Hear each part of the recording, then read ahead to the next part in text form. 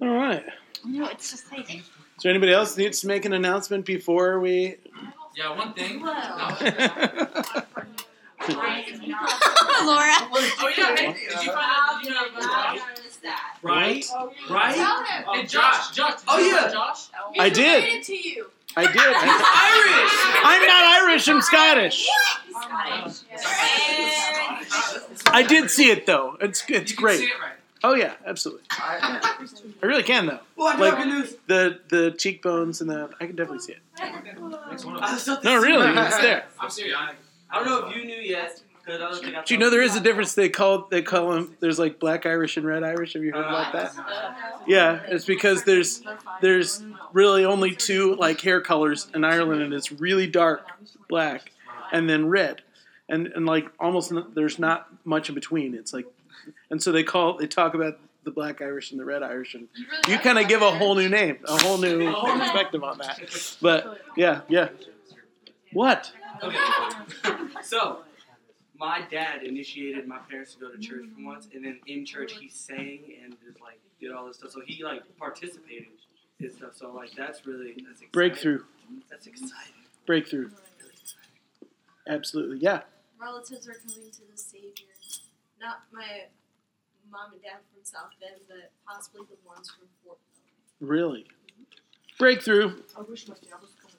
Is it sharing time? Why not? I really feel something that happened this weekend.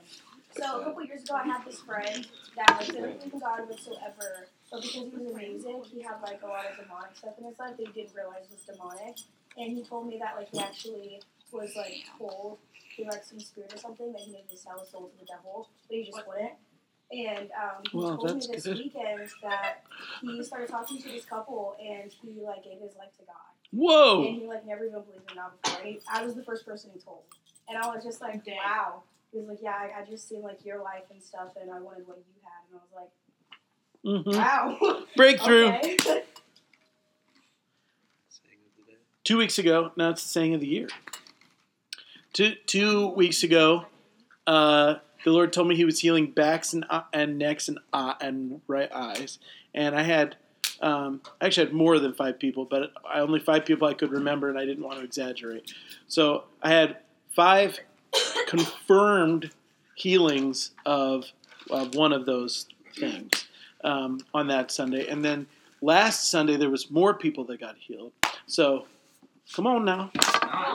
God's doing good stuff, man. I mean, it's this is the year of breakthrough. Scott shaved his head. Breakthrough. It's the year of Jubilee. Is that what that means? No. But it's okay.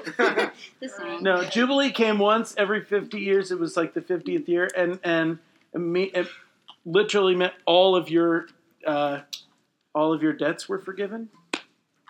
Like every debt forgiven. Imagine like, psh, done. And no, this is back in the Israel days, and God said that every 7th year debt was to be forgiven, but on the 50th year, like every debt period, like was to be forgiven. It's interesting. Did you get tan or did you get Neither that I know of, but I mean, I haven't really been outside much. He has a red tint. I have a red tint. His hair is red. Like your face. he's like tan like his dad. I would love, Dad's like Native like American. that, I don't know what's going on. He reminds me of like a Ken doll. Yeah, like a grandpa Ken. Is that like a grandpa Ken? Like a grandpa kid. Does he not Oh look my like an older gosh. version of Ken or something? A grandpa Ken. That somebody needs to tweet that. Pass it around. Looks like a grandpa Ken doll. Somebody needs to tweet that. Yes. Okay. Mine says raising her hand. Yeah. One more thing. Yeah. I'm possibly going to Romania on a mission trip this summer. What? Whoa. Romania. Romania. Sorry. That was like a cheerleader clap. That was like, yikes. I am a professional clapper. I'm gonna go to Hollywood and like audition. Pastor Josh, she is, was it Tim or Kyle? She was with Kyle once for Tim. What? I don't know what you're talking about. Very first video. She is the potty cheerleader? I don't want to know. But yeah, that's Potty. That is I'm not a fantastic. cheerleader. Romania. I've never been to Europe. I would love to go. I've been to Asia, but I've never been to Europe. Okay. Well, let's open up our Bibles. We're going to go to Ephesians chapter 5 again. We are in Ephesians chapter 5. Yes, we are. No, we finished 4. In fact, we even start. I think we started 5 even. Yeah, we did. We did start 5. No, it was a couple weeks. I don't know when it was, but we did. We started Ephesians 5. I'm taking that real serious. I'm sorry. It's up on the podcast. I think. I didn't see it. It might not be. Well, because the last 2 weeks we kind of end up going like other places. And that's fine. I felt like that was the Lord. But we did end up getting to Ephesians 5 one of those weeks because I remember talking through like the first few verses. But we're going to skip all the way down to verse 22, and we're going to spend some time talking about marriage, which is kind of interesting. cool. Since I feel like this week has been all about marriage. I wonder, maybe it's prophetic. Come on, maybe.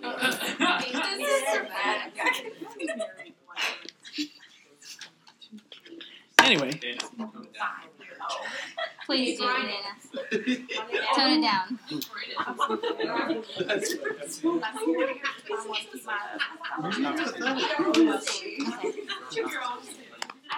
I don't know. I went to the wedding on Saturday, and then How was it? it was fun. Did you dance? No, because we had to leave early. Party poopers. I wanted to. I would have stayed and danced, but my dance partner was not there, and I would have felt weird dancing with anybody else. I would have danced You with could have Chair. danced with Chair. Absolutely. I would have danced. I would have danced with Sam too, because you know He does have moves. For he's you know Yeah, he is. no, not really. He's not. He is.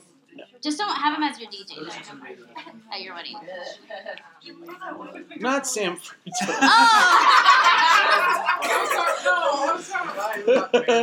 No. Sam Jones. Sam Jones, the groom. Sam Frutos. The groom. I wouldn't have danced with Sam. No, not that Sam. I love him, but it's not like that. Okay. So we are going to go down because this portion of Scripture, first of all, is really important. But second of all, it gets misinterpreted a lot. So I want to spend some time on it.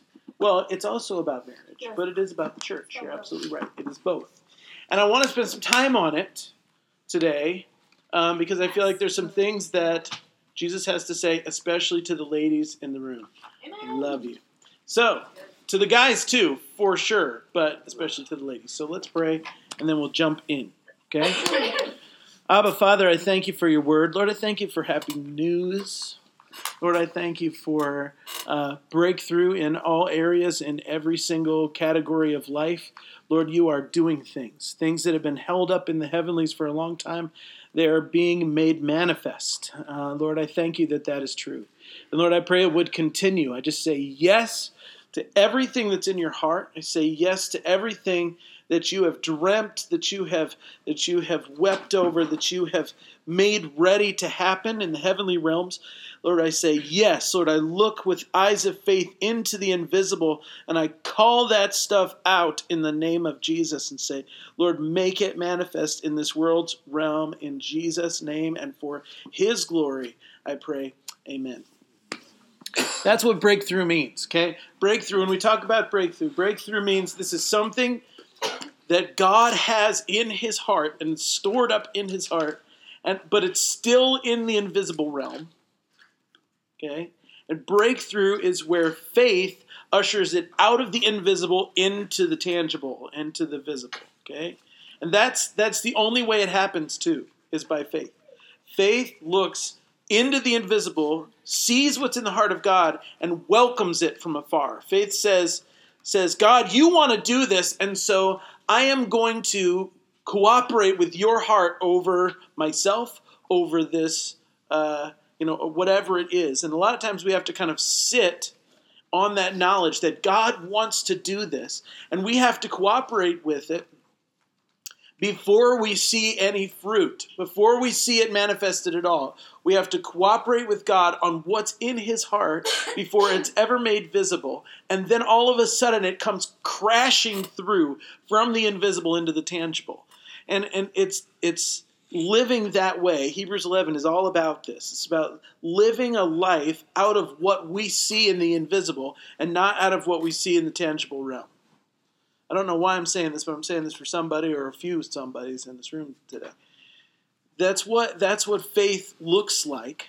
Faith says, I know who you are, God, and you've revealed part of your heart to me, and I'm going to cooperate with and agree with something that's in your heart that I do not yet see. And in that cooperation, it becomes birthed into the tangible realm. Jesus said, when the Son of Man comes, will he find faith in the earth? Because what God is looking for in his church, he is looking for a people who love him enough to say, what's on your heart? And then to say yes to it. To say, I agree. And to give their lives to the birthing of that thing from God's heart into the tangible. Okay? Whether that's a ministry, whether that's a miracle, whether that is a provision for a certain thing, whether that doesn't matter what it is, it's something that's in the heart of God that is not yet tangibly manifest. And we spend time believing for it, praying for it, and not only that, but doing physical, tangible things that cooperate, that agree with what God's about to do. Does that make sense, what I just said? Okay, we call it like a leap of faith. If you remember, like Indiana Jones in the Last Crusade, yes. When he looks out and he's supposed to just jump, and he cannot. It just looks like an abyss that's underneath him, and he's like, I'm about to die, but he has to believe. He's like, I believe. So he just steps out, and all of a sudden he stumbles on it, and oh my gosh, there's something there that I just could not see. It was there the whole time, but he couldn't see it. And only by jumping out from where he was that he landed on it. And that's exactly what God calls us to do, is to jump out from that place. Do something on the physical, tangible level that then we all of a sudden stumble into this thing that was not visible or tangible before, but now it is. Because it existed in the heart of God before now, but it didn't exist in the tangible realm until now. And it is our cooperation with God in that place. That is what faith is. It's our cooperation with God in that place that brings it out of the invisible into the tangible. Okay? Does that make sense to everybody? It's birthing. It is. It's a birthing process. And this is why Jesus still has a church on the earth. Is because he refuses to do anything without his people, and he has chosen a people who will be on the earth birthing the invisible onto the planet through faith. We can't do it by ourselves, and God refuses to do it by himself. Could he do it? Yeah, he did it in creation. Let there be, and it happened. Okay, but now he's left the let there be with us.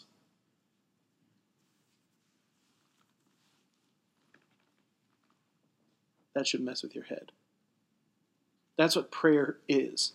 That's what prophetic is. It's us seeing what's in the heart of God and saying, let there be. It doesn't begin with us. It's not our idea. It's not like, we're speaking I speak a Corvette into existence for myself, Lord. No, that's not what I'm talking about. Faith looks to see what's in God's heart and then speaks what they see. Okay, that's how it works. When the Lord first was teaching me about this, I was at a conference. I was at a worship conference with Jonathan and Melissa Helzer, which, blew the top of my head right off, okay? They are, if you don't know who that is, they're the people that wrote the song No Longer Slaves.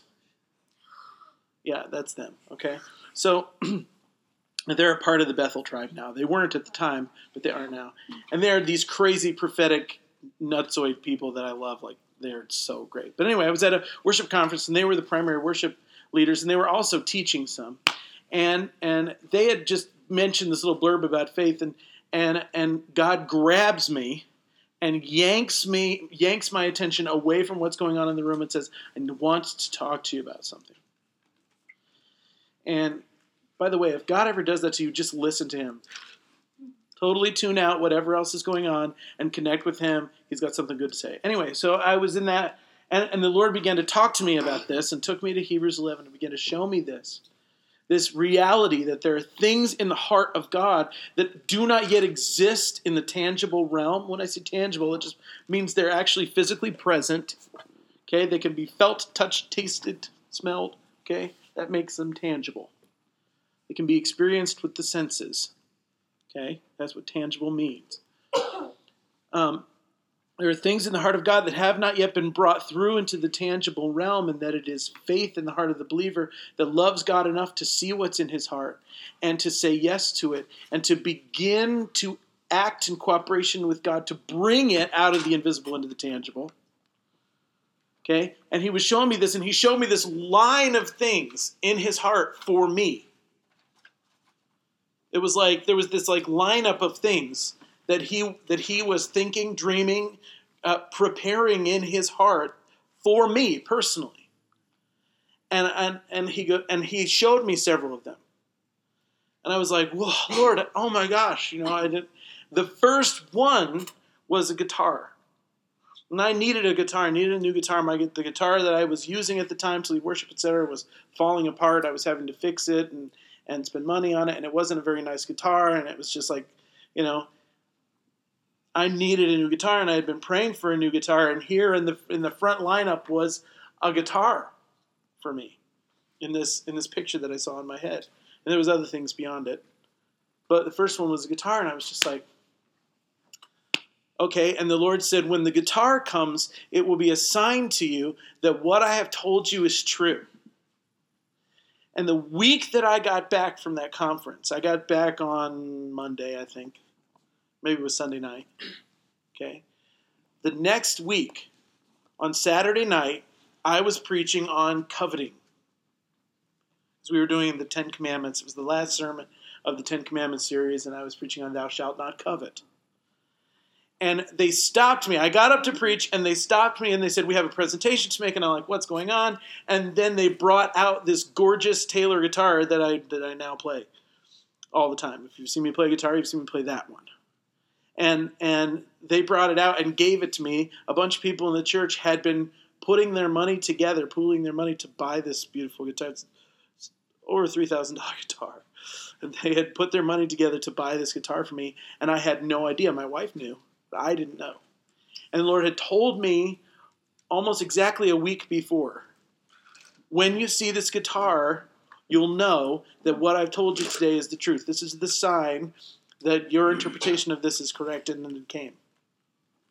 Just dropped out of the invisible into the tangible. It was in my hands. Okay, that was about 3 years ago. And I was like, wow, what else is up there? And since then, some of the other things, I saw a car, too. And I just got that a couple weeks ago.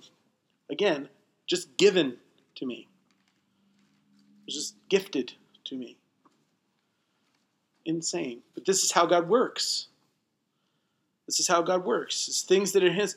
I didn't ask for those things necessarily until I saw them in God's heart for me.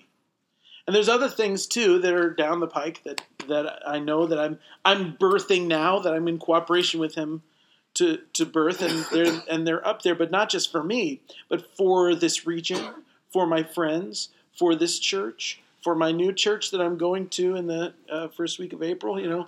That things God wants to do. And when you hear the Holy Spirit say, I want to do this.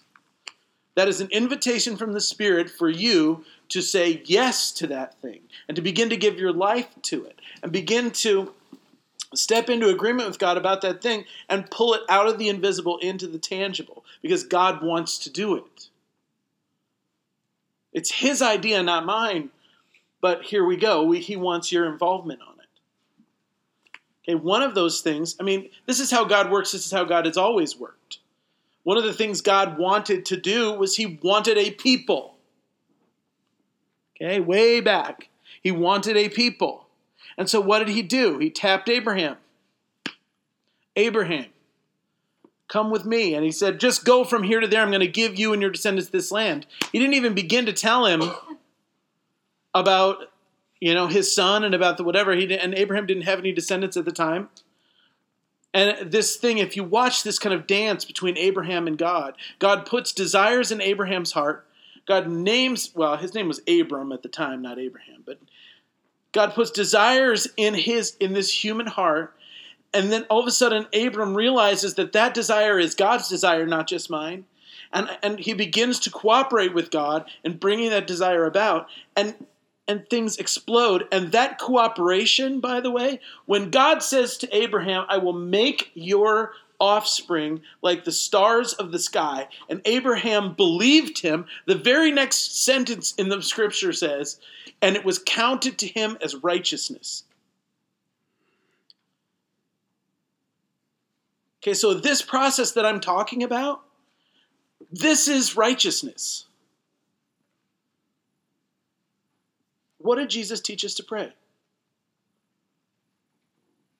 Your kingdom come, your will be done on earth as it is in heaven. Isn't that not exactly the process I'm talking about? When you see God's will and you say yes, and you say yes to it, and you begin to engage in the tangible realm in ways, and this last weekend was a really cool example of it. I have some really dear friends that they needed to raise some money very, very quickly, okay? And they had sent out a message to a couple people just saying, be praying with us, we need to raise this money very quickly. And the Lord spoke to me immediately and said, I want you to give this much money towards that. And so I responded, or actually I had Rachel respond because I was driving, and I said, tell them that we're going to do this. And we had some money that had come in and I felt like the Lord wanted us to give. So we gave it, okay? We gave it, and within 24 hours, the rest of the money that they needed to come in came in. Boom. And I was like, what? Like as soon as we gave it, like 5 minutes later, we got a message back from them saying, hey, somebody just matched what you gave. And I was like, oh, really? And the Lord said to me, that faith sparked a fire that is now going to bring this whole thing in. And so on Sunday, I was like, so did it all come in? They were like, yeah, and we have extra. Why? Because what I gave was not enough, not even close. It wasn't an extravagant amount of money. It's what I had to give, okay? But I said yes to the Lord, not just with my heart, but faith without works is dead. So I actually tangibly acted towards the desire of God, and then resource was unleashed from multiple different places to pour in and accomplish what God wanted to do. Boom, done, birthed. It doesn't always happen that fast. In fact, most of the time, it doesn't happen that fast. But sometimes it does. All right, let's go to Ephesians 5. I know I've been talking about it. I don't know who that was for. It's for somebody. So if you're in a place where you're like, I really need something like ASAP, I want to encourage you, plant a seed in it. Okay? Make a tangible move towards that thing. Whatever it is that you're feeling like God wants you to do something tangible. Sometimes it's something only symbolically tangible. Like walking down to the altar or stepping into the aisle to be prayed for. That is not, how many of you know walking down to an altar cannot save you? Raising your hand cannot save you. Okay, none of those things can save you. Walking down to an altar can't save you. Stepping into an aisle cannot get you healed. but those are tangible agreements with what you see the desire of God's heart is. So you make a tangible move and things get unleashed in that moment. It's like the door gets open and now it can come from the invisible into the tangible because there's tangible agreement with it. Does this make sense to everybody? I hope so. All right. So if that was you, amen. All right.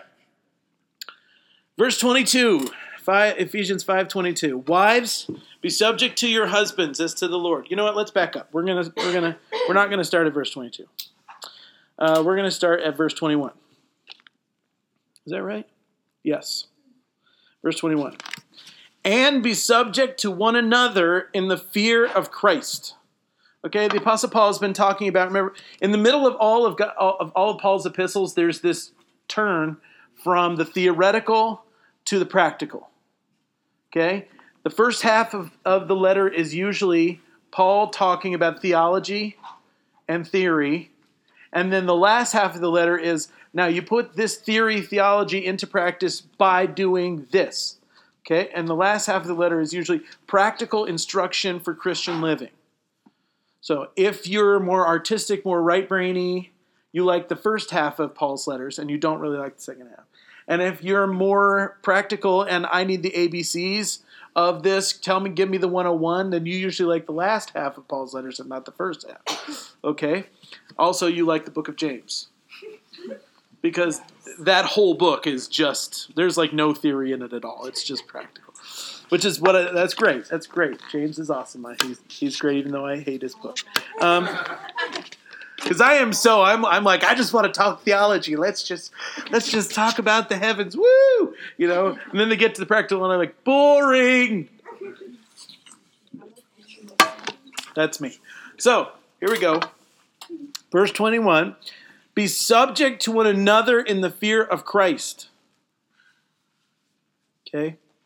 Hold your brothers and sisters to be of higher rank than you. That's literally what this word subject means. It means to put yourself consider yourself in a lower rank than someone else. And in this case, the Apostle Paul is saying, consider yourself lower in rank than every other Christian that you encounter. Okay? You got to think about the military, because it's exactly this is a military term that Paul is using. All right?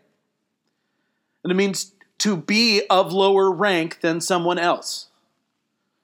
In the military, when someone of higher rank than you walks into the room, you salute.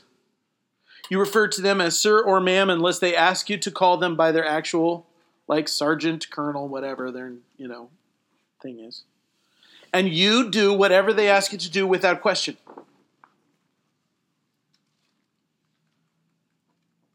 Okay, the Apostle Paul is saying that he wants the humility, the love, and the servanthood in the body of Christ to be so strong that every single one of us looks upon everyone else in the body of Christ as a higher rank than us, that we must serve, we must obey without question. And we must say to them, you are in charge of me in a sense.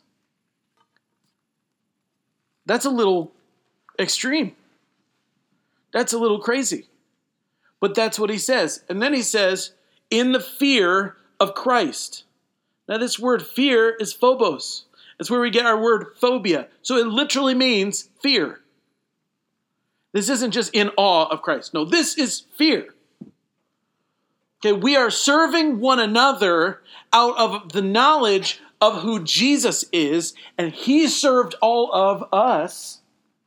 And it should make us tremble that the creator of the universe served me. He got down on his knees and washed my feet on the cross. And yet he was the highest of the high. Out of that knowledge and out of a literal trembling, how dare I do less than he did?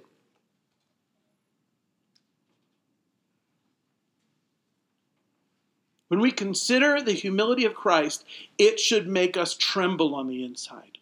And any hint, any scrap of pride that just pokes its head up should scare us It should make us go, what? No! Like, it should shake us up when we see pride or arrogance come poking out of us in some way, like, oh, no! Get that out! Like, I mean, like it's some kind of manifestation of cancer coming out of your body. I mean, it should be that kind of a reaction. That is so un-Christ-like. That has got to come out. That's got to be excised. I've got to get it taken care of.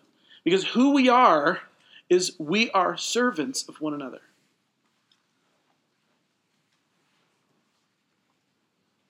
That's who we've been called to be. Okay? This is about honor. It's about showing deference and respect. And we live our life to honor our brothers and sisters.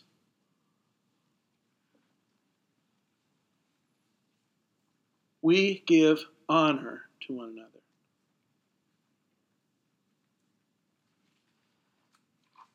Let other people go before you.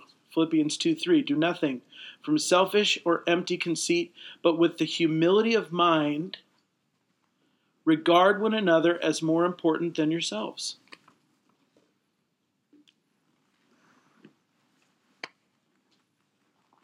Regard one another as more important than yourselves. If you've ever had the thought, well, who does he think he is? That's out of place.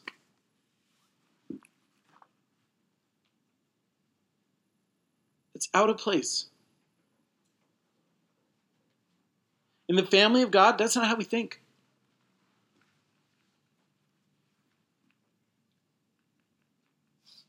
It's just not. That's wrong. That's wrong-headed. It doesn't jive with the whole flow of this thing.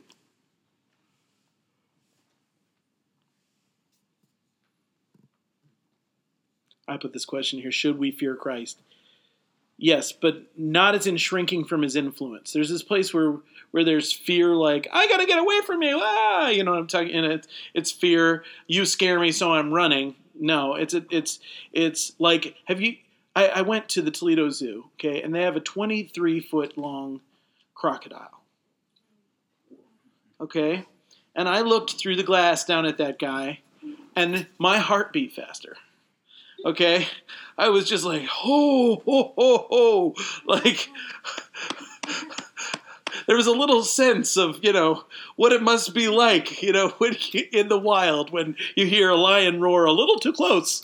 You know what I mean? Where you're just like, oh! Okay, there was this sense of, wow, he's big. It was like, or have you ever looked down from a cliff? And felt your butt pucker, right? Yeah. Okay? You know what I mean? Like, just that, like, okay. Well, yeah, because you're a tall guy, Somebody could just, like, tap you, and you'd, like, you know what I'm talking about? It's like there's a physical, visceral reaction, right? I'm really not afraid of heights, but I've been at the edge of a cliff or looked down, like in a big arena, when you like look out, and you're just like, oh, and you feel something happen physically, right?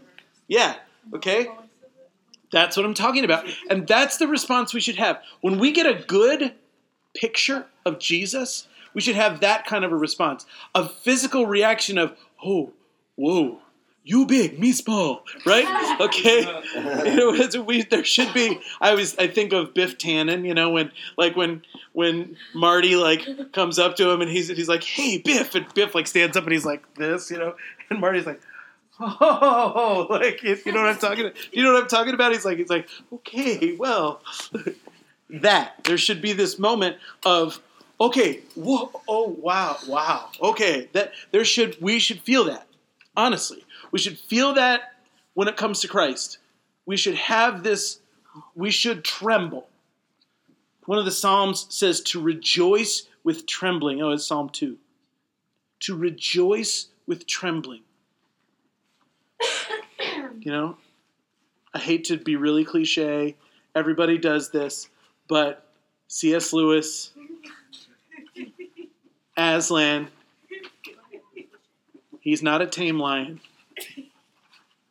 right? But he's good. He's not a tame lion, but he's good. That's one of my favorite lines in the whole book, in all of the books, is when they see Aslan like walking away, and he says, they say to each other, he's not a tame lion. No, but he's good. In other words, you can't control this guy. He's not safe. Jesus isn't safe. Jesus says, pick up your cross and follow me. The cross isn't safe. The cross is death. Okay? Jesus is not about comfort. Jesus is not interested in your comfort. He's interested in your well-being, not your comfort. Those are not the same thing. Pain is not an enemy. See, the biggest problem with American culture, this is my opinion, the biggest problem in American culture is that we honestly believe that pain equals bad.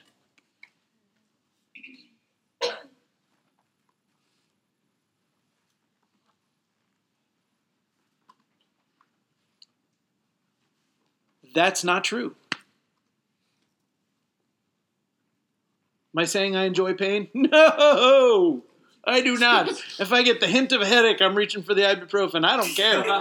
You know what I mean? It's like, I don't enjoy pain, but the truth is this: pain is not bad. Pain is a friend. Pain is the most effective way for you to grow. And Jesus knows that. That's why he makes you uncomfortable. Jesus loves to make us uncomfortable.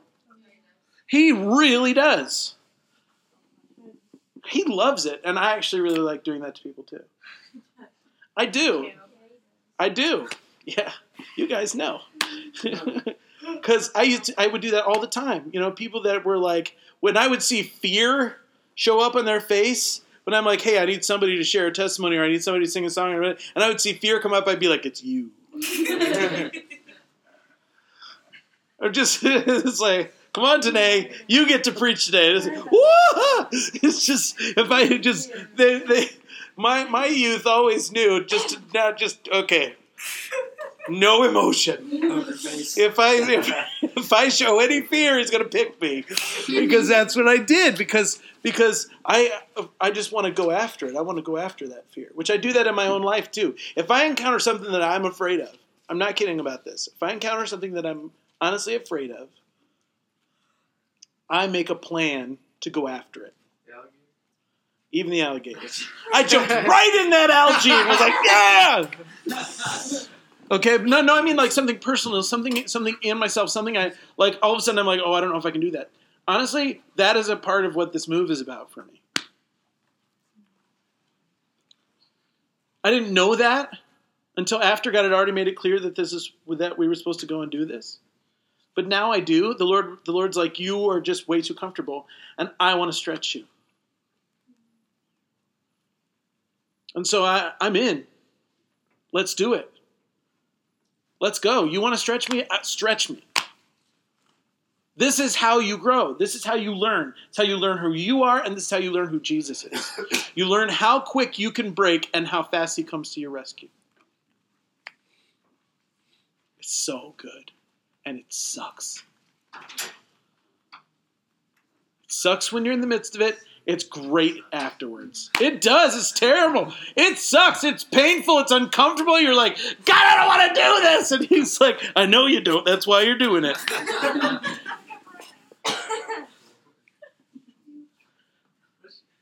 Rejoice with trembling. All right. Be subject to one another in the fear of Christ. Now, he turns his attention and he starts to break out categories of people to talk about how they are to be subject to one another. And he goes to wives first. There's a whole lot of questions you can ask about why would he go to wives first. I don't know. But remember that context is everything. Yeah. What version are you using? New American Standard. What's that? NIV? NASB. Okay? Oh, love Ron. Be subject to one another in the fear of Christ. And he says, right, and then he says, wives. Now he doesn't say, wives, be subject to your husbands. He doesn't say that. He says, wives, to your husbands. Well, don't just clap because he means be subject to. But he does. But understand that this instruction is in the context of be subject to one another. That's the command. Be subject to one another. And then he says, wives, that means you need to be subject to your husbands. Is that the same as like submit? Because in 21 Yes. it says submitting to Yeah. one another. Same word. Yeah. Mm-hmm. No, it's great. Okay? Be subject. Be of lower rank in your own mind to your husbands. Okay? Let's break that out. Okay? Context means everything. It does not say, wives, be subject to your husbands. It says, wives, to your husbands. Because he already said, be subject to one another. That's what he wants. Verse 21 says, be subject to one another in the fear of Christ. What does it say in another translation? Submit to one another out of reverence of Christ. Sure. Submit to one another. The Greek word is, consider yourself of lower rank. Talking about in verse 22, you said, what's 22 say in your... Mine, it says wives, and then in brackets, be subject. Because in the Greek, the words be subject are not there.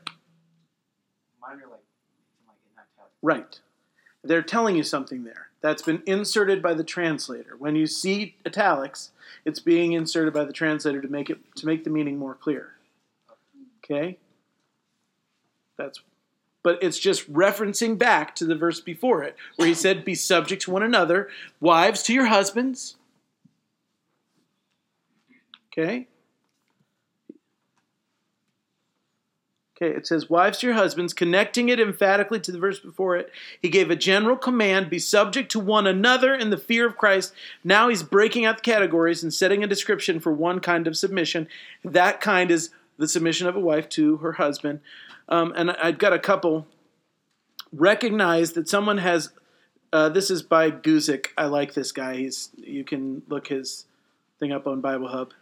Recognize someone has legitimate authority over you. It means you recognize that there is an order of authority and that you are part of a unit, a team. You as an individual are not more important than the working of the team.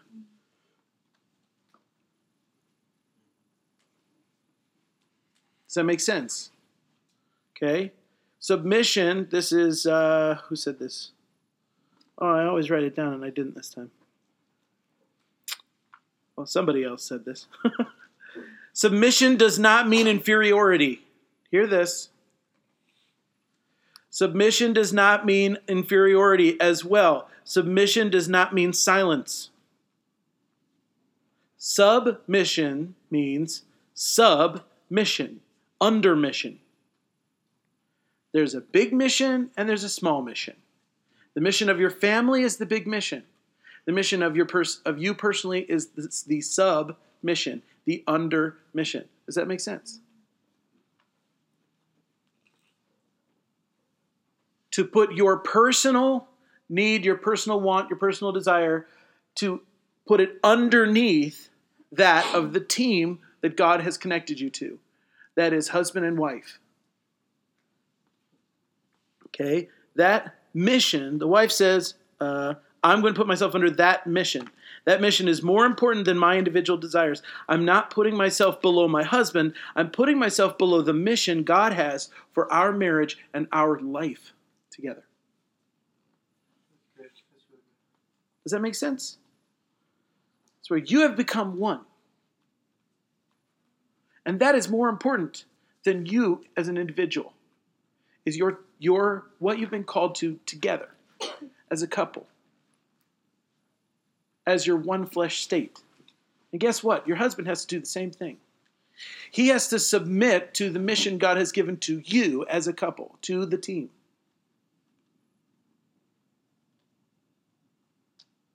But that is what's being said here. Okay? To your own husbands, oh, this is also good.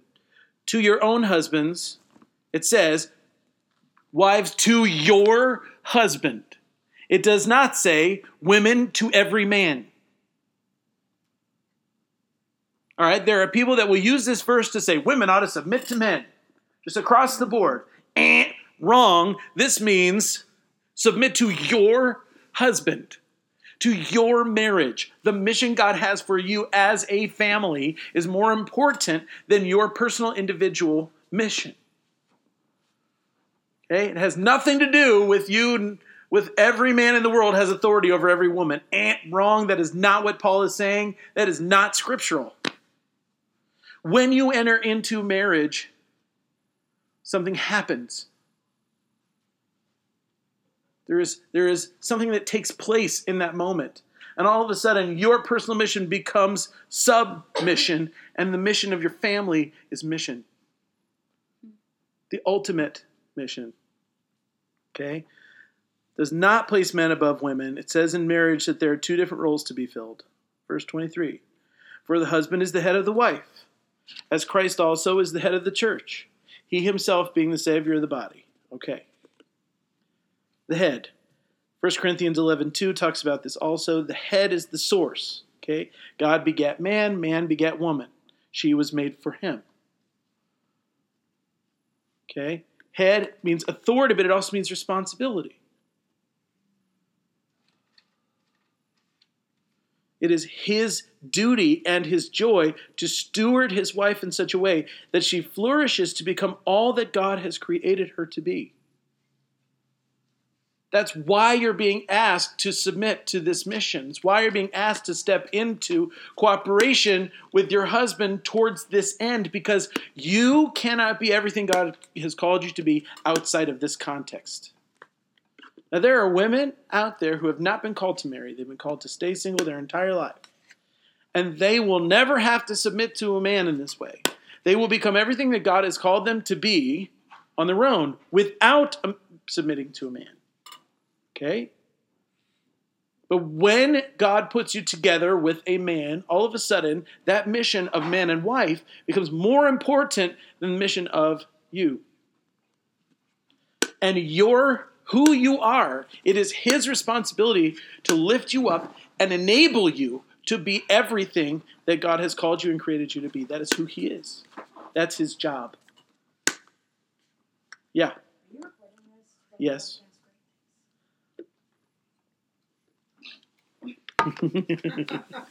Kingdom leadership looks like this. For future, yes. Okay, check this out. Kingdom leadership. Kingdom leadership looks like this. Yes. In the relationship of husband and wife, man has been called to lead. That's clear. He's the head. That's biblical. That does not mean that he can squash you like a little bug and make, 5 steps behind me and to the right, and you need to be barefoot and pregnant at all times. That is not the teaching of Scripture. There are people that will try and take this verse and turn it into a club to be wielded over the head of women to say, obey your husband, woman. No. Okay? They miss the point of this scripture. They miss it completely. Because in the kingdom, leadership does not look like that. In the kingdom, leadership is servanthood. Mark 10, 42 through 45.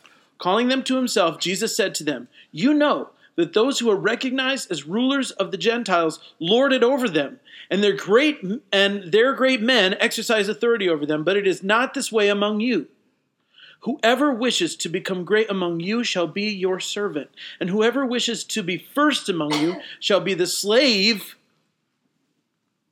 Greek word doulos, the bondservant of all. For even the Son of Man did not come to be served, but to serve and to give his life as a ransom for many.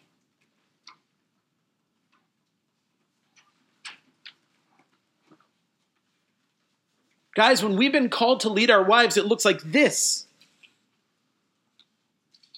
It looks like serving her. It looks like laying down your life to see her become all God has created her to be. Is that not how Jesus leads us?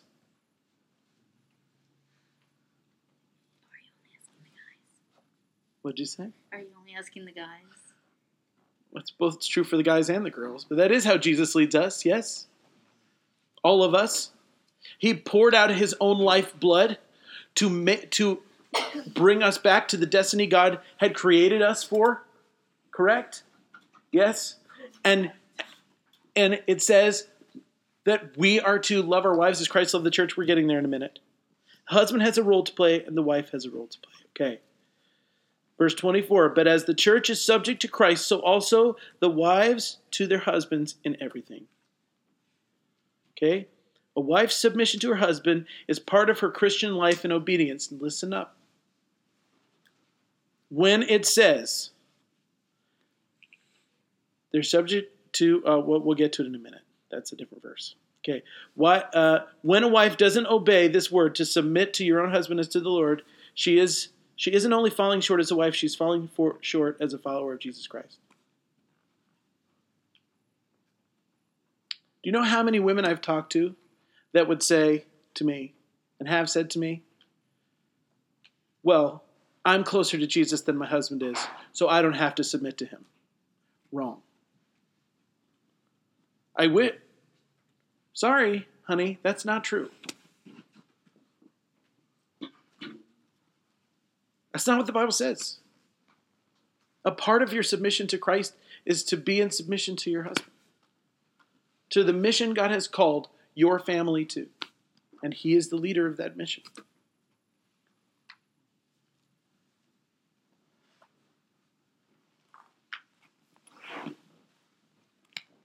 Okay? This is completely out of the realm of the wife's nature or personality. In other words, it doesn't matter if you're smarter than he is, if you're quicker than he is, if you know it better than he does.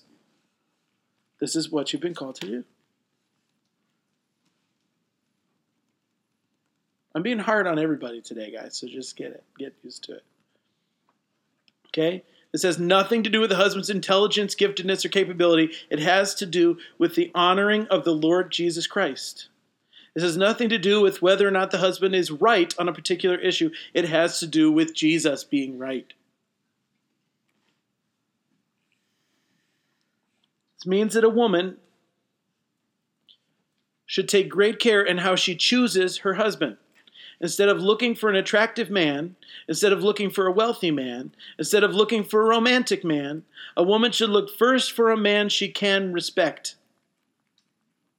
That's from Campbell.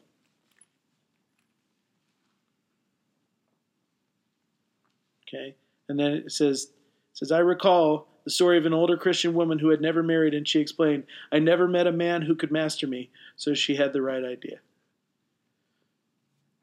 I used to say this to the girls in my youth group all the time.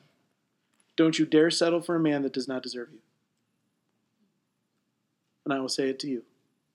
If you do not meet a man that you can fully respect, you shouldn't date him, and you should not marry him.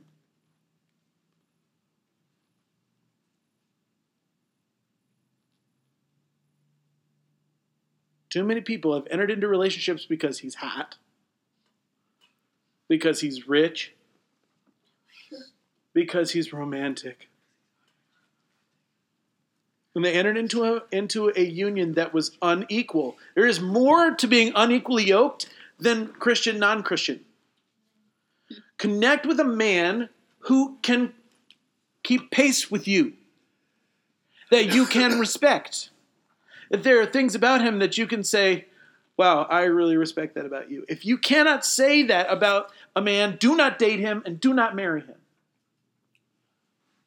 Find a man that you can look up to. A man that can actually lead you by serving you.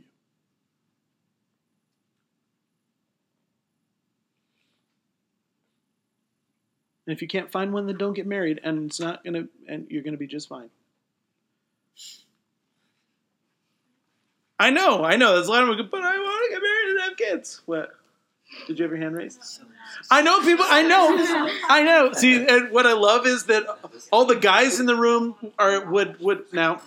For the guys in the room are saying, "I want to get married and have sex," and the girls in the room are saying, "I want to get married and have kids." No. That's a lie. I'm sorry, just tell you, it's true. There's just wait, because what I mean by that is, like, when we talk about, Jesus could come tomorrow, and there's this thing that kind of bubbles to the top of, but I've not been married. Usually for the guys, it's because I'm still a virgin, and that's their real problem, right? And for the ladies, it's, but I want to have kids. Usually. Now, that's not always true, but still. I'm just throwing it out there. Ladies, just so you know what's going on. Do not marry a man you cannot respect. Don't even date a man you can't respect. If you can't respect his walk with Christ, his personal integrity, and the way that he treats the other women in his life, run. Yeah. Okay, I have a quick question.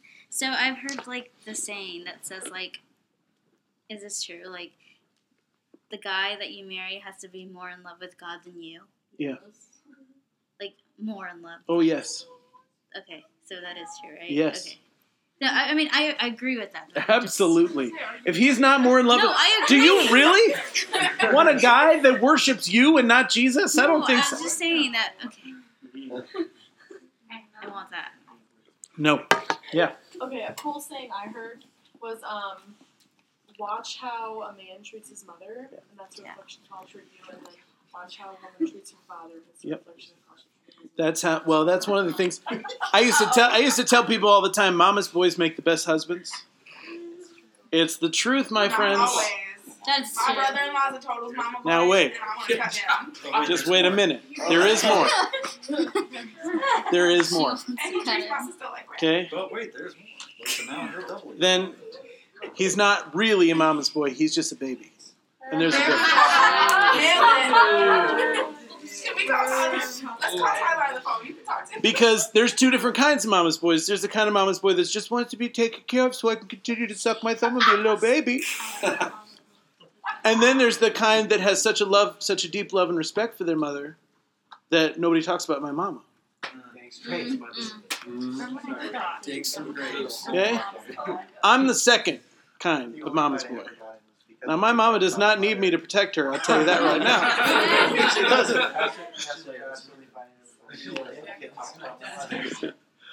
I'm serious. You better watch it. Don't you give my mom any sass, because she'll kill you first and I'll kill you second. Gosh, I'm scared of my mom now. My mother has been known to throw shoes across rooms. So Sounds like mama. it's the truth. All right? What you need to do is find a man who loves a strong woman. You'll be good. Yeah. Okay, so I feel like this whole marriage thing is hitting me in the feels because like my whole life, like my dad has always used well, you have to submit to me because I'm the father and you have to do what I say. Right. And that kind of screwed up my way I see marriage because my mom had to give up a lot of what she loved because of my dad. And so I've been really fearful of marriage because of that. So I feel like this completely changed the way that I look at marriage. Well, let's continue on because we're going to go even further, okay? We don't have a lot of time. Okay?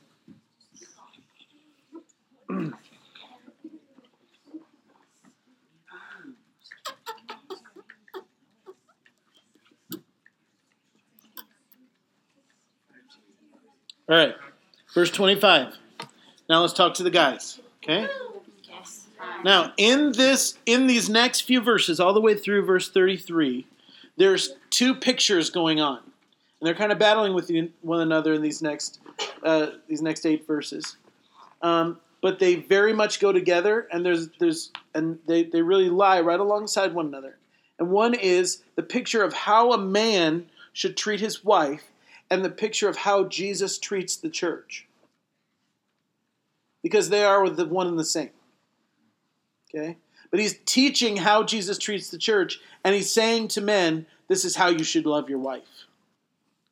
Okay? Husbands, love your wives just as Christ also loved the church and gave himself up for her, so that he might sanctify her, having cleansed her by the washing of the water with the word, that he might present to himself the church in all her glory, having no spot or wrinkle or any such thing, but that she would be holy and blameless. So husbands ought also to love their own wives as their own bodies. He who loves his own wife loves himself. For no one ever hated his own flesh, but nourishes and cherishes it, just as Christ also does the church, but because they are members of his body. For this reason a man shall leave his father and mother, and be joined to his wife, and the two shall become one flesh.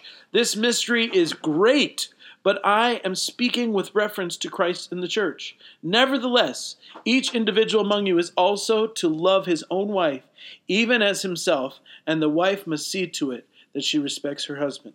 So, let's talk about the relationship of man to his wife. Okay?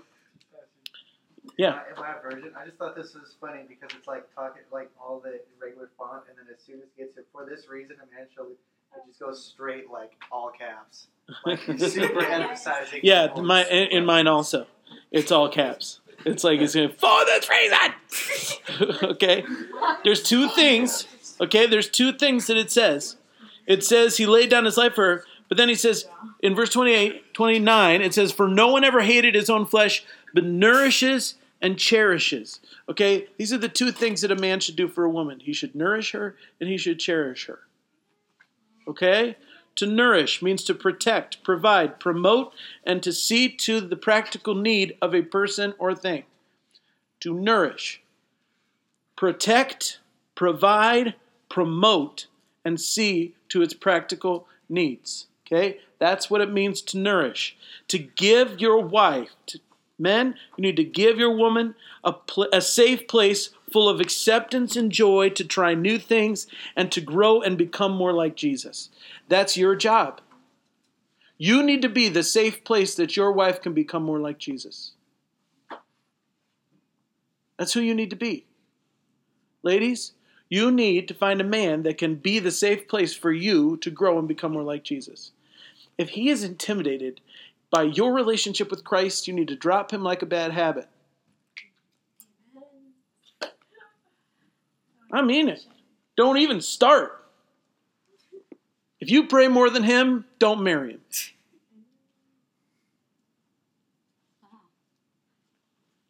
Come on now, I'm serious.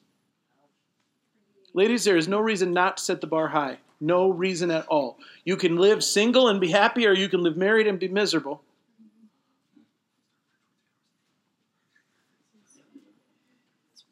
You don't need a man, you got Jesus. Okay? Now wait, part of nourishment is also this, to bring correction when it's necessary. Okay? To wash you with the water of the word, not his own opinion. Okay? His job is to help you come into alignment with God's word, not to help you come into alignment with his opinion.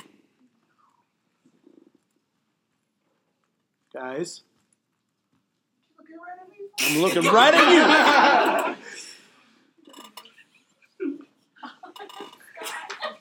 So a lot of men love to take this kind of a verse and they love to say, woman, you got to step in line. No, your job is to wash her with the water of the word. Bring the word to her. Don't use it. It does not say beat her with the club of the word. It does not say that. Okay? That is not what it says. It does not say cut her with the sword. It is not what it says. It is not your job. You need to ask yourself this question. Would you do it to yourself? Then you should not do it to her. She is a member of your body. She is a part of your body. Wives are a part of the husband's body. You are one flesh. And you take care of yourself.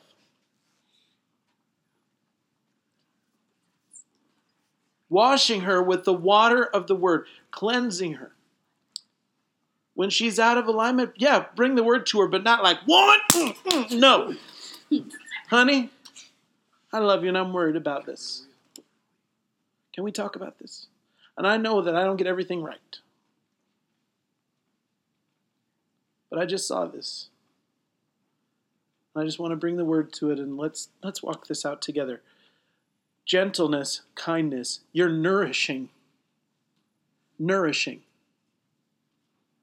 Okay, that's your job, to nourish and to cherish. Okay, to fight for you against your enemies, both physical and emotional. Do you know how many times I've seen a husband throw his wife under the bus emotionally? You have any idea? I just want to like break something off and start beating the guy. I mean it. When he just abandons her to be brutalized emotionally, excuse me? Now, gentlemen, I'm going to say this to you. I told you a minute ago to be mama's boys, but I'll tell you also right now. Do not let your mother beat her. There comes a time when you have to stand between your mama and your wife, and you have to tell your mama, this is my wife.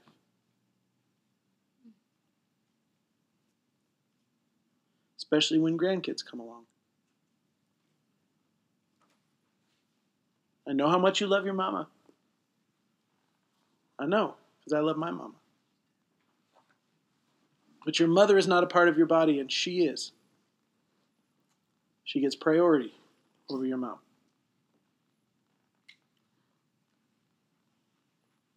That may not sound like a big deal to some of you, but I'm telling you, I've seen it over and over again where the mother of the groom comes and rules the roost, and the wife just becomes like a secondary citizen of that house. I've seen it so many times.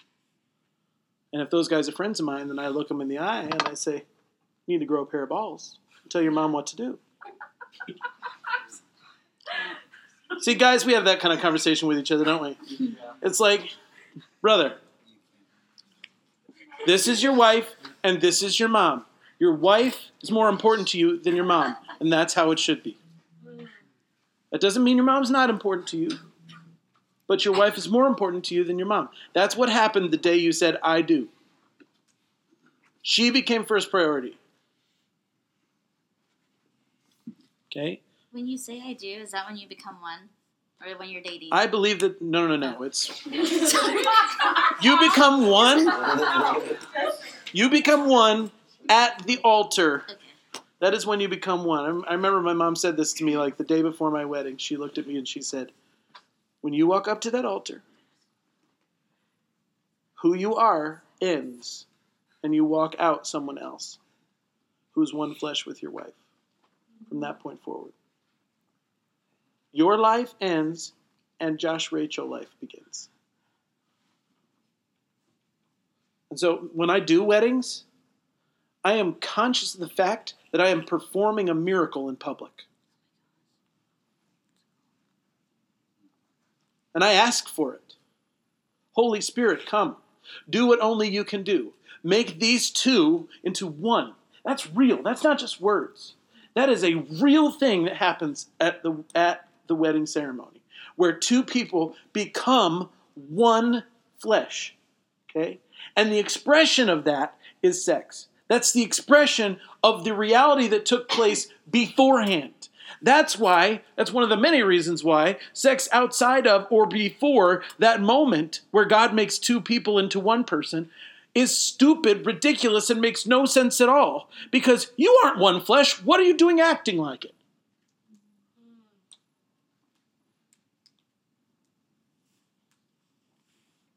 It is at the marriage altar that you become one. So, and honestly, I have felt the presence of God more powerfully at weddings than almost any other place I've ever been.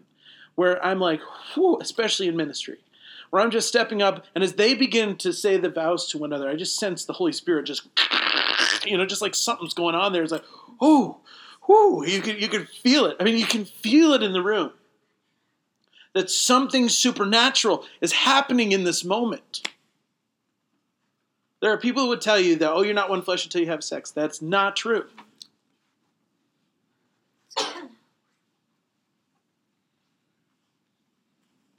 Okay? So, to nourish, to give a safe place of full acceptance and joy so that she can become more like Jesus, to bring correction when it's necessary, to fight for you, ladies, against your enemies, both physical and emotional, and to never, ever make you feel attacked by himself. He is your protector. He is not your predator.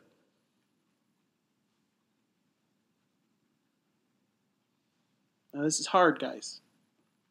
This is really hard.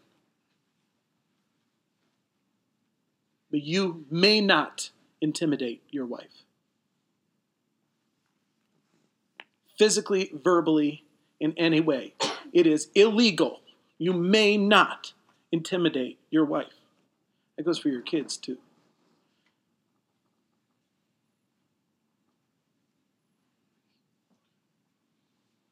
If she is afraid of you physically, you have failed.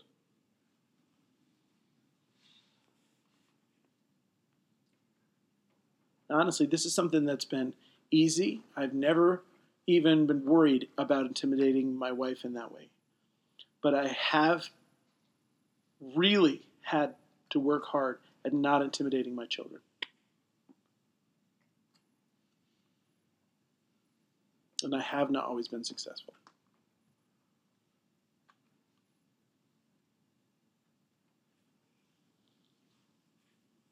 Christ does not rule out of intimidation. It's not how he rules. He rules by serving. And that's how marriage works, and that's how parenthood works. All right, that's nourish. Now, cherish is to treat your wife like the treasure that she is. Okay, to nourish means to meet physical need, practical need. To cherish means to meet emotional need. It's your duty, gentlemen, and your delight to release your wife to be all God has dreamed that she can be.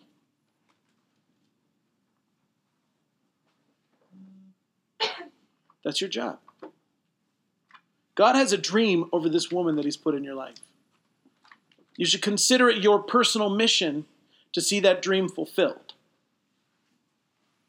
That means her dreams, her desires, and the things that God has called her to do and to be, you need to make room for that. One of my favorite things that my wife and I do together is when we lead worship together. Because in that way, that is one of the places where I know that I am cooperating with God in releasing my wife to be exactly who she was created to be.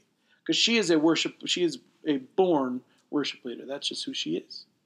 And she flies in those moments. And when I step up there and we do this together and I make a place for her to be exactly who God's created her to be, I love it. I love it. It's so much fun. It's fun. You know, Pastor Phil's always like, I see you up there. I know you get turned on when she's going for it. Like, and I was like, shut up, man. You're not supposed to know that. It's just so true because I stand back and I'm just like, that's my woman. Yeah.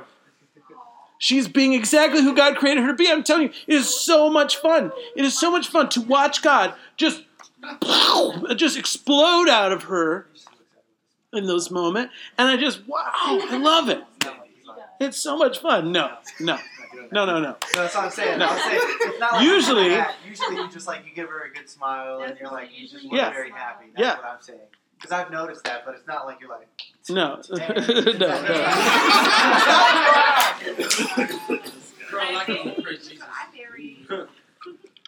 But that's how I feel on the inside. It is. It's like, that's right. She said yes to me. That's right. Sure, you're not like, wow, she said yes to me. No. I'm pretty excited about it.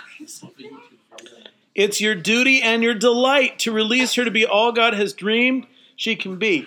If you're not, listen guys, if you are not a little bit, slightly in awe of your wife, you probably shouldn't marry her. Wait, if you're not in awe, just a little bit. If you're not a little bit going, oh my God, she's actually with me, that's then she's probably the wrong lady. That's what I was just expressing. She actually said that. Yeah.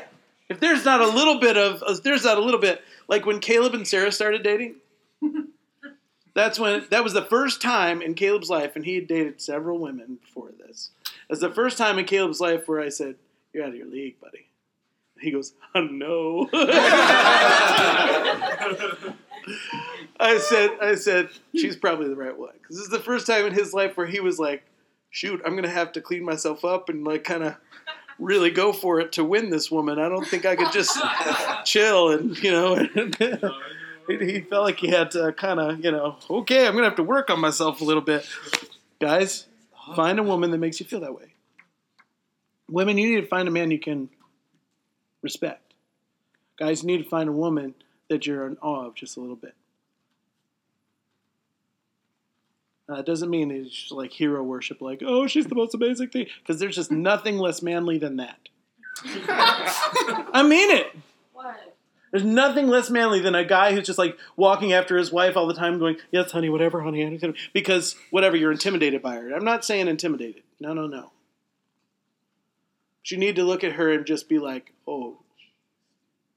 You better have a sense of what a treasure she is and that you don't deserve her. You better have a sense of that.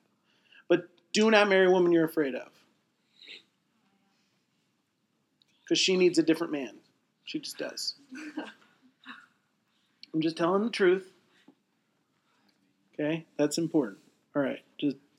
So cherish. This is emotional need. To get you out of your own way and connect you to purpose. Guys, that's what your man is supposed to do. To get you out of your own way and connect you to your purpose. The primary reason that women don't accomplish everything God's called them to accomplish is because they're second-guessing themselves. That's not true. Men are almost exactly the opposite. The primary reason men don't accomplish everything God wants them to accomplish is because they're nowhere near humble enough. I'm speaking in broad generalities because there's some definitely arrogant women out there. But mostly, arrogance is man's problem. Okay? And a lack of confidence is woman's. You need a man that's going to fill you with confidence so that you get out of your own way and actually do what God's called you to do. Does that make sense? Okay? To see in you, ladies, what you cannot see in yourself and encourage you to step into who you really are. That's his job. How many of you like Downton Abbey? Anybody? Downton? Downton fans? Okay. This is what Matthew did for Mary. Do you remember when Matthew and Mary were first together and she was saying to him like, everybody else thinks I'm mean, but you think I'm sweet. And he was like, that's, yeah. And it's because I see that in you and nobody else does. That makes me feel special. Okay. And that was when I knew that they were perfect for each other. Because he saw who she really was. She put up all these crazy walls all the time, and he saw right past them to who she actually was. And that's how I knew that he was the man for her. And that's how you should know. When he sees good things in you that you never even knew that were there, that should give you a clue. Oh, okay, maybe this is the right guy. Okay? Remember Mark 10. This is what the kingdom authority looks like from God, the Father, on down. That means he's laying down his life to serve the purpose God created you for. Okay? Now, ladies, I have a couple things I want to say. Okay? There's something, please hear this. There is something in the heart of a man that deeply desires to be your hero. Okay? He wants to go all out for you. That's inside the heart of every man. So I need you to do this for me. Let him save you sometimes. I know you're totally capable of helping yourself. Let him save you sometimes. It will mean everything to him. You can kill all the spiders he wants. You can have them. Don't want them. Just let him do it. I will save you. You don't need. I know you don't need him, and that's good. I don't want you to need him, but let him save you sometimes. Can I tell you a cute story? Yeah. About my parents. Okay, my parents are the cutest thing in the world. And my dad is petrified of spiders. Like, terrified. Absolutely terrified. And so is my mom. Yeah. So it's a really great combination. And they tell us all the time. It was like on their honeymoon or something. I don't remember what it was. But, like, she started freaking out because there was a spider. And he, like, she didn't know that he was afraid of spiders at this point. And so he went and killed it. And then, like, went in the bathroom and, like, because he was, like, terrified. And it was really funny. Oh, I thought you were going to say like, they kissed. No. But it was just, like, it was really cute to hear. Because, like, my dad's terrified of spiders, and to this day, he makes my sisters kill them. All right. Here, That's somewhere yes. else. You kill spiders. Let him save you sometimes. If you're too strong, listen to this. If you're too strong to let him serve you, you are denying him his ability to be who God created him to be. I'm going to say it again. If you are too strong to let him serve you, you are denying him his ability to be who God created him to be. What? Well, isn't there like certain like limits with certain things like that? Like, what if like I don't know. Like for me, I'm a big believer that a man should like let a woman like be strong and like. Yeah. But it's like. Just don't be too strong to let him serve you. But what does that mean? Like, let him open the door for you, sweetie. Oh, okay. Oh, Let him pull the chair out that for you. makes more sense. Okay? Let him save you sometimes. I'm not telling you to let him do everything for you. I'm not telling you to act like a wimp, because that's not attractive either. But don't be so strong that you look at him when he wants to do something for you and you say, I don't need you. No. Unless you're single. Don't do that. Yeah. Yeah. So like me and my mom, we were like kind of the same, you know, how daughters and mothers are like that. Mm-hmm. Well, like she's extremely independent, and so am I. But she always tells me that like she has to let my stepdad do something every once in a while. Mm-hmm. Like we have really tall cabinets, and Yeah. we're both really short, so we always have to ask him to get it instead of climbing on the counters. It's just something we have to do. So that's what reminded me whenever you said that. You're totally capable of doing it, but let him do it for you. I climb on counters all the time. Let him carry heavy stuff for you. Okay? It is not a statement that I'm unable. It's a statement that I'm going to let him do this for me. He'll feel good about himself, and you will feel good about him whether you know it or not. Okay? Now let's go back to Jesus in the church real quick, and then we'll be done. Okay? Christ gave himself up for us. Okay? Listen to this. There were three humiliations of Christ in Scripture. 3. Number 1 is the incarnation.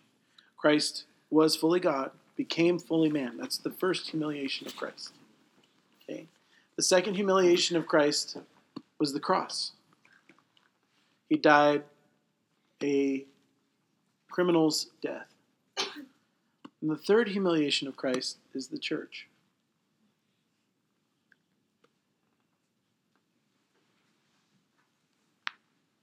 We are his body.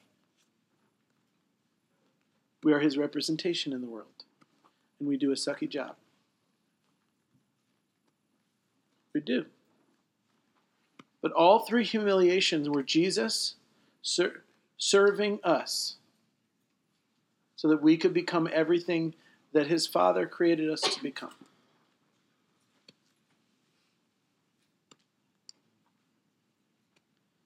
He sanctifies us. He makes us holy. That's what the word sanctify means. Jesus makes you holy. He does not condemn you. He makes you holy. Okay? So if the Lord is putting pressure on you in a specific area, do not take that on as, I'm a horrible person and Jesus hates me. No. He's making you holy. He's bringing it to your attention because he is enabling you to overcome it. Not because he wants you to feel bad about it. When the Lord puts light on a sin or a sinful behavior or a thought pattern that is contrary to the word, when the Lord shines light on something like that in your life, he is not doing it to make you feel bad about yourself. He is doing it because he's going to give you the grace to walk out of it. It's an invitation from Jesus to move beyond this thing. So when the Lord highlights, hey, that was a prideful feeling you had right there, don't go off into your closet and weep and cry, I'm such a prideful person. No, that is the wrong reaction. He brought it to your attention so you and him could get past it together.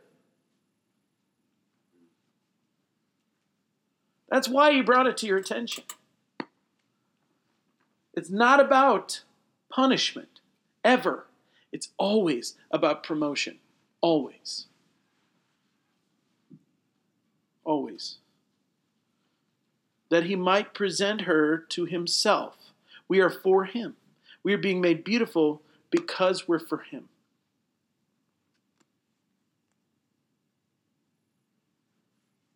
He makes all things beautiful because he's going to marry us. He's given himself to us so he could give us to himself. That's good. I just like that. That's good. In that scripture I read, it says, so he's going to present to himself a bride without spot or wrinkle, made glorious. No spot, no wrinkle, holy and blameless. That's your destiny. And that's how he sees you already.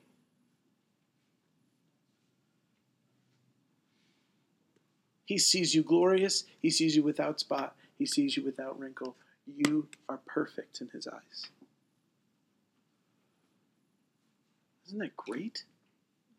He's already enjoying you. Even in your immaturity.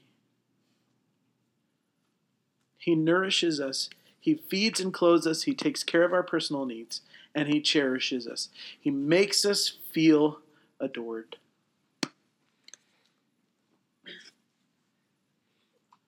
Gentlemen, you need to nourish your wives and cherish your wives.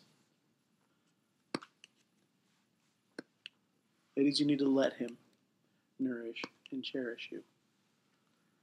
Don't go when he wants to say nice things about you. And don't tell him not to say them. I hate that. My wife does that all the time. Don't say that. I'll be like, I'll just say something nice about her and she'll be like, whatever. I'm like, no, And I tell her this all the time. I say, honey, I wouldn't let anybody else talk about you that way. I'm not going to let you talk about you that way either.